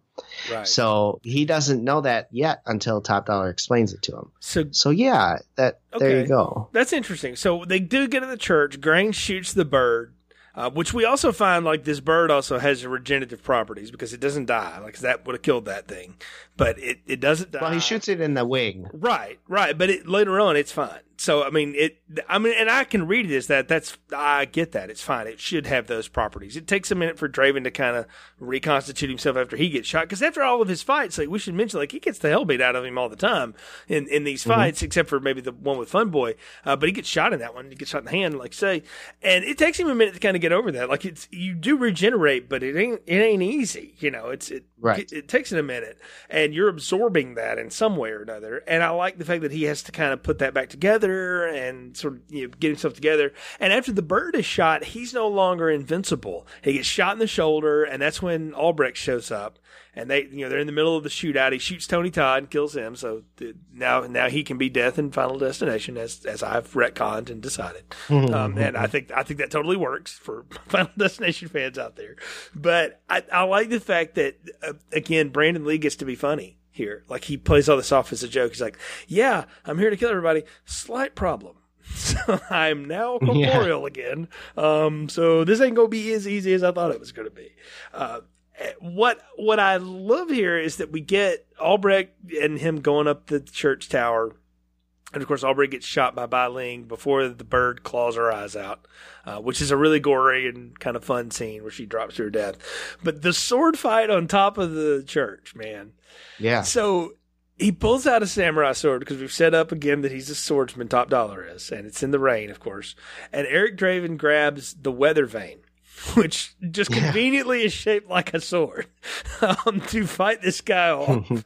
And I'm not gonna lie, I laughed. I was like, that is so cheeseball. Like I get it, and like, but it looks ridiculous. Like it's kind of, I don't know. I didn't necessarily need him to like just, pull a sword out of his pants that I didn't know he had, Grand Theft Auto style or something. But the fact that he's just like, oh, this weather vane, it's perfectly like a broadsword. So you grab what you got, right? I guess you got to work with what's there. I'm from the South. Our churches aren't real Gothic down here, so maybe that's something that exists in architecture. But it seems like the architecture of convenience there a little bit. Well, absolutely, but that's a movie. You got to go with that kind of thing. But I like this scene. I mean, who fights on the top of a roof, especially one that looks pretty slippery? And yikes! I've seen that a lot, though, man. It's like Dracula's Castle or something. Like they got to throw it out there. It's really weird. Yeah, no, but they have a good back and forth scene, and Top Dollar gets the best of him, stabs him in the back, I think. Yeah, he stabs him in the back. Yeah, gets him real good. Should kill him, no problem. But then, before deciding to kill him for good, he decides to tell him the whole situation. In classic Bond villain fashion. Is what I wrote down. I've got you. You're done. Yes. I'm going to tell you why I hate you. Yes. Actually, I'm going to tell you why it wasn't personal. It's just business. That's what he's telling you. It's like, I'm going to piss you off before I kill you. It's just like, let me tell you my whole plan, and this is how that went down. Sorry. I employ some idiots. Thanks for taking care of them for me. I got to find new ones. But it's the classic villain problem that I can't ding this movie for that. I ding billions of them. Oh, you can't. It's just part of it. Formula. What I am going to say, though, is what I would have much rather seen was the bird like flap its wings and land on the stoop or something, and that's when Draven kind of powers back up. And for him to, like, if he had pulled the sword out and then cut the dude in half or whatever, I would have gone with that more than what we get. But I get what happens. I like what we get. Okay, I think it's a brilliant way because he's beat to hell. He's pretty much going to die here, right? Because he's got a sword through the back and then through the stomach. There's not a whole lot you can do to recover from that. It's just the way it is. So what he has left to fight with? Nothing. He's got himself. He's hurt. He can't really fight physically because probably can't get up very well. And so what is left? We've already set up this whole thing to come with the fact that he can touch things and absorb those memories and everything there. And he uses that memory, that knowledge that he got from Sergeant Albrecht of Darla going through hell for 30 hours not Darla, Shelley. Get this guy. Or sorry, Shelley. Mm-hmm. To get this guy, right? And I thought it was a good way to use it. I mean, transfer that back to him to kind of throw him off his game, and that ends up being his downfall, is trying to explain to him what happened, and here you go. Take the 30 hours of pain all at once. I liked it. I thought it was good. It's almost like you you give somebody let me go back to Buffy here. You give him the gypsy curse, where now you can experience all the pain that you've spent all these years dealing on everybody else, and it drives you mad enough to where I can get the drop on you and throw you off a building. So you can land on a gargoyle that is also a rainstorm drain so that your blood pours out of its mouth, because that's what we do in the 90s, and it's cool. Hey, it's a good scene. Yeah. Good visual. It's a good visual. It's a cool visual. I just have a problem with the end of the. I get it. I get that they've set it up. Yes. And I get that narratively this is why it should work. I would have rather him be able to do that, because it basically beats him with memory magic. That, I don't know. It wasn't as cool to me, again, as everything else here had been some big over the top action scene. I kind of wanted one at the end, I guess. I mean, I don't know. But you got a big action scene, and then this is the final piece of it. I mean, we got the fight. We got a lot of fighting. I think it's the same problem I have at the end of Batman 1989. It eventually, all of that we go through ends with a fist fight between a dude in a plastic suit and an old man on top of a building. And I said it, then, and I'll say it now. That ending is kind of unsatisfying. And this one, it's satisfying that the guy goes out that way, because he's got to get a gruesome death. Like, yes, he needs to be torn in half and, fed to the dogs or something. Like, the cat needs to come nibble on him or something. Like, I would have been okay with that. But I don't know. It's just the whole, like, here, have 30 hours of pain that it's also secondary pain. Like, that's the other thing. It's like Albrecht was at the hospital. He's obviously not a doctor, so he just had to watch it. So you're seeing, I don't know, the transfer of that just doesn't work for me, is what I'm saying. Okay. Well, I like it because I think that they've set up the whole thing that he can get everything from touching and everything. Why can't he then give it by touching as well? Well, I don't know. To me, I like it. I thought it was good because you got a guy who's completely beaten. He has nothing, no strength. He can barely walk afterwards when he has to come back down. I don't know, man. I thought it was well done, and you use what you have available. He has no weapon. He has no strength. He's got probably not a lot of energy. So what's left? He can give him memories that can disorient the guy, give him pain through that, and then he falls to his death. Just conveniently, yes, lands on a gargoyle's horns, but I like it. Well, I mean, that obviously, like those were all over that place. Like you couldn't walk by that church and not get like gut and tetanus and stuff. So I mean, it's crazy. I'll say this about it: like, there's the thing about it that works narratively is that Draven has to use what's left of his own human strength to get the drop on the guy, except he doesn't. He still uses the magic that he's been induced with, but he doesn't have like regenerative powers to come back. And I know I said a minute ago I wanted the Crow to show up and power him back up or whatever. That would have been cool. I don't know if it would have been as it's narratively it works better if he has to think through the problem rather than muscle through the problem. So that's fine. Yeah, I don't know. I don't know. I mean, I think it's good. You got to remember too, when he does finally leave and goes back to the grave, he's beaten to hell. Yeah, he's done. I mean, he's done. He has nothing left. Yeah. And Shelley comes out and reunites with them. I don't know. I really liked it. Well, I like the end. I like the fact that he crawls back at the end and he's basically like, I just want to die. Like, I'm just done. I have nothing left. I'm just ready to go. And he can go peacefully. Because obviously he did not die peacefully in his life. So the fact that he's able to go back peacefully at that moment with her spirit, ghost, whatever you want to call it, that I liked that. And Sarah and Albrecht kind of go to the hospital together, and that's the end, right? We get the sad song, and that's it, And it's a satisfying ending. Again, I don't know. The whole magic transfer thing, again, like I said, just didn't work for me, but it did end on a good visual, and the ultimate ending is satisfying because I do like the fact that he doesn't just walk off into the dark and disappear. Like, that would have been stupid and really cheesy. It's the fact that he crawls back into his grave, basically. It's like, wow, it's sort of kind of sad, but it's the old adage, like, if you go after revenge, dig 2 graves, and that's what he was there. He came back to get revenge. He got his revenge, and he's done. And that was it. Now, his soul is at peace. Right. And now he can be, and that was the whole bit, is that, the crows carry you to the afterlife, but if there's so much pain that you can't go peacefully, the crows sometimes will let you come back and settle your problems before it's time to go. And the ultimate thing, you know, Sarah says in the end, it's not the thing that keeps people alive. It's not memories. It's your love for each other, you know, and the fact that she knew he loved her, and that of course he and Shelley were star-crossed lovers or whatever, and now they're together in the hereafter is what matters. And so there we go. You know, that's the whole movie. I have a couple follow-ups here just about the series, but we'll get to that in a minute. But bro, let's do something I've been waiting to do for over a year now. It's time for final thoughts, popcorn ratings, and recommendations. So what are yours for The Crow? No, well, it's not going to come as any surprise, as I spoiled it at the beginning. This is one of my top 2 all-time favorite movies. I just love this movie. I've seen it so many times. It's been a while since I watched it, so I was really glad when we decided to do this, because I probably haven't seen it in a good couple years. I was actually surprised at how many lines I remembered from this movie, because I used to be able to quote everything. Loved it, love it, love it. Highly recommend it, especially if you're a child of the 90s. This is right up your alley. Large popcorn, can't say enough about it.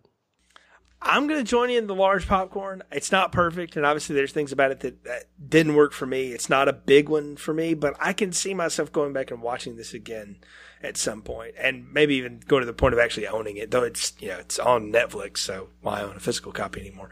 But oh, come on now. That's just me. I've got 2 DVDs and a Blu-ray. Yeah, no, I'm surprised you had the VHS still. But I do want the soundtrack. I'm going to say that now. Like, yes. I'm going to get a copy of that soundtrack, because that is some good stuff. But you know what? For all the things that I've nitpicked in this, and I want to give it a critical eye. I think it's worth doing. This movie is so 90s, and that's not a bad thing, but it definitely is something you need to know, particularly if you weren't in the movie going age at that point when this one came out, and maybe you hadn't seen it, or you hadn't seen it until you were much later. It definitely has a look to it that is not what you expect nowadays, and it's very different. But if you think about when it came out and what was coming out with it and around it and what was going on at the times and stuff, it totally fits that as like a neat little time capsule for it. And as a one-shot movie, it totally works. Again, beyond the tragic part of his death, it's sad that we didn't get any more Brandon Lee, because man, I think this guy would have been a real huge star. I mean, just tons of charisma. Now, nobody else in the leads here, not so much, but they did the smart thing. They surrounded him with good character actors that could carry the other scenes. David Patrick Kelly is awesome in this. Tony Todd's only in a little bit of it, but he's fun. Ernie Hudson's great. The kid, Rochelle Davis, is great. There's a neat cast here. There's everything here to make a good movie, and it's definitely a large popcorn. It's totally worth watching and definitely worth your time. If you haven't revisited it in a long time, do it. And if you're like me, maybe you've never seen it, go give it a shot. The Crow is definitely worth your time. What I have a question for you, Brian, is have you ever bothered with any of the sequels to this, or the continuing stories? Because they're not the same character, I understand, but it's more Crow-ish stuff going on. I have seen a couple. I saw City of Angels and absolutely positively hated every minute of that movie. I thought it was poorly done. It was terrible.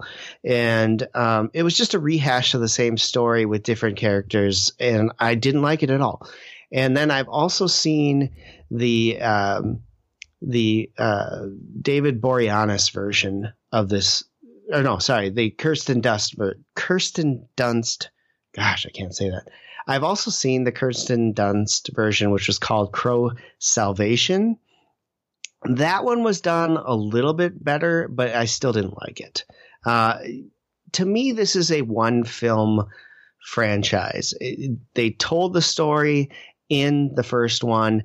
Any after of it, just I didn't need. I don't think it worked quite the same. This had such an impact on me that everything else has been a major letdown, and I just don't need anyone else doing this movie.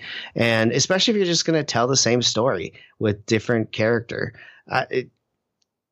If you want to delve into the Crow itself and maybe get into that part of it, sure, but they didn't do that. Instead, they just told the same story with a different take, and I didn't like any of them.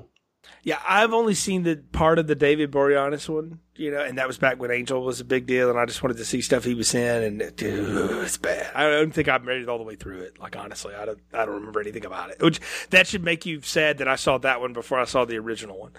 But I kind of knew what the story was. Again, it's not that complicated of a story, so I knew the basic thing. So I was like, well, I don't need to see it. I can just watch the David Boreanaz one, and then I watched it. I was like, no. And I'm sad that I watched that before I watched this real one, because this one is so good and it's so well done. And I agree with you.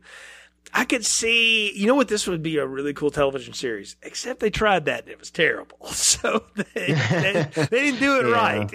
I could see this getting resurrected as a TV thing. The problem is it's from such a time and it has such a look to it that it's hard to, I don't know, it would be hard to see how this would fit into like modern sensibilities, if they wanted to try to do it again. But everything that's a hit's getting recycled, man. So there's talk of them doing a reboot at some point. So I think the trick is you've got to find another good actor to carry it, and it's hard to do. Yeah. I don't think you can capture the magic that this movie has by doing it again. You can sure as heck try, but I don't think it'll ever top the original on this one. I've seen remakes that I think are good or better than originals. I don't know that you can do that with this one. I think just when it was in time and how it was done, I just don't know that you can top it. I agree. It's very hard to beat something like this, and I don't know that they ever will. And, maybe it won't happen. Who knows?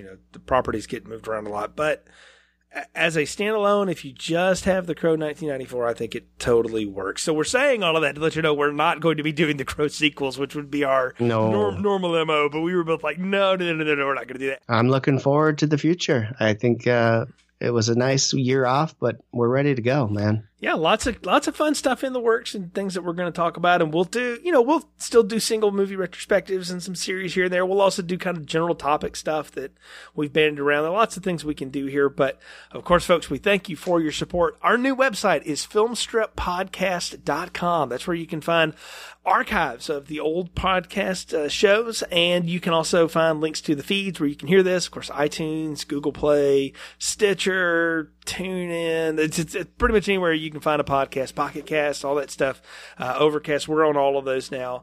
So definitely check us out. Leave us a review. It helps other people find the show. Do share the show if you like it. That helps other people find it as well. You can follow us on social media as well. We have a Facebook page. Just search for Film Strip Podcast and you'll find us there. And you can follow us on Twitter at Film Strip Pod. That's a good way to keep up with the show and what's happening and what we've got coming up here and there. But it's a lot of fun. And Brian, when folks go to the website or if they go to the feeds, they're going to get, shall we say, a curated list of our shows. We had over 250 episodes in the Film Strip vault when we locked it down over a year ago, and we've come back with about 170 of them or so, wouldn't you say? Yeah, I think we cleaned up some of the stuff that just either was started and never finished. So just some of the stuff where the production wasn't up to our standards or the show content just didn't seem like we wanted it out there as much. So I think we've pulled the best of them. I mean, 250 plus episodes, we knocked, 80 or so out? Yeah. There's still a lot of content out there if you want to go back and listen to some of those retrospectives. I think there's some real fun stuff that sits out there too. So we wanted to keep a lot of the good stuff out there and still give you a bunch of what we had, but just cleaned it up a little bit. And I think that's a good thing. Yeah, I mean, we call it just, cleared out the old stuff from the library that nobody's reading. There's, the binding's a little gone. It's time to move on and do something else with that. I think what you've got is our curated best of. And then, we got room to build on from there. So lots of fun stuff. Of course, you can keep it with us on all the site, our social media. We do appreciate your support and look forward to coming back and talking with you again. So let us know what you think of the show. If you disagree or agree with our takes, hit us up. We love to converse with fans. If you know Brian and I from The Art of Slaying, the Buffy podcast, we did a lot of that back in the day. And Brian, tell folks about your podcast venture. You've got another gig going on. Yeah, I do a lot of vinyl record collecting these days. And so I have a podcast where I tend to stick to vinyl topics. So it's called Brian's Vinyl Records. You can find it on iTunes everywhere. Just search Brian's Vinyl Records. I talk vinyl items and everything like that. Music related stuff. You and I do a series that we're starting called Tracks, where we take an album and look at every song on there. I think that's a fun thing. So that's out there. You can find that easily enough. All the social medias are the same. Brian's Vinyl Records. You can find it easily enough there. Absolutely, folks. Check out Brian's Vinyl Records. And again, keep up with us on Filmstrip. And we'll be back again soon with another episode. Until next time, for Brian, I'm Jay. You've been listening to Filmstrip. Thank you for listening to Filmstrip. You can find more episodes on our website, filmstrip.com. Please leave us a positive review and link up with us on Facebook. The Filmstrip theme music is produced and performed by Frozen Lake 121.